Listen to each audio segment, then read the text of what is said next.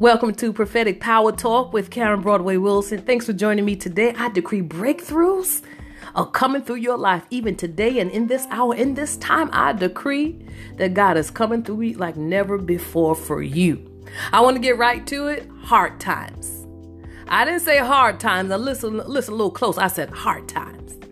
You know what I'm talking about? I'm talking about the times when you gave so much love and you didn't even receive a fraction of the love you gave in return. Now, we try to act like this stuff don't bother us. You know what I'm talking about. But it does. The times when you love somebody with all your heart and your love was taken for granted, actually it was used against you. Hard times. The times when you carried someone through their storm, but when you went through your storm, they were nowhere to be found. No call, no text, no nothing, no message. Hard times. You spoke the words of truth in love, but offense was taken and now they walked away. You fought to get the relationship back, but they didn't want it because they were too offended. They allowed the offense to drown out all of the love and encouragement that you gave them. That one offense drowned out all the times that you sold into them, all the times that you were there for them. Hard times. I want you to know that God wants to heal you of all of those hard times. The things I mentioned and the things I didn't mention that happened over and over again. The Bible says in Psalm 34:18, the Lord is nigh unto them that are of a broken heart and saveth such as be of a contrite spirit. See, you have to know that the love that God has placed in you is valuable. And when people don't understand their own value, they will try to drain you of yours so that you will start feeling empty instead of full. Their own rejection has caused them to reject your love because they don't understand how you could love the way you do and really be sincere. Because their own past hurts and rejections have polluted their ability to receive genuine love.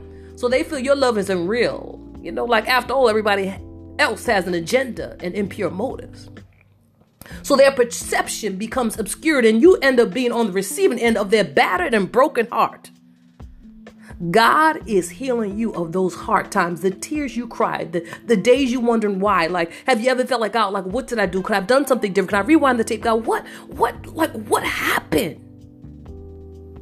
You know, I'm talking about the wounds that you experienced because you love for real. And so God is rushing in like a wind to overtake you and blow over your heart and to heal your broken pieces. And all of the days where you spent by yourself crying out to God and say, God, I loved. And why did it end up going to the left when I thought this was what was right? God is healing your disappointment with people because of the hard times you put up fences and you said, I will not trust again and I will not love as deep again. I will not run hard as I ran before. I'm going to slow down my pace. God wants you to love again. You've been loving with a limp and God wants to heal your limp. He wants to heal you of the hard times. Allow him to heal your heart. Allow him to heal the deep-seated rejection and the things that happen, the thoughts that sometimes you got to be healed of your own mind and your own thoughts because some things are still rewinding in your mind of that experience that happened to you that took you for a loop. You've never even been this way before. And all you did was love. God is healing you of your hard times. Lift up your head. It's time to love again. It's time to believe in love again. And it's time to receive love again because he is healing you of your hard times.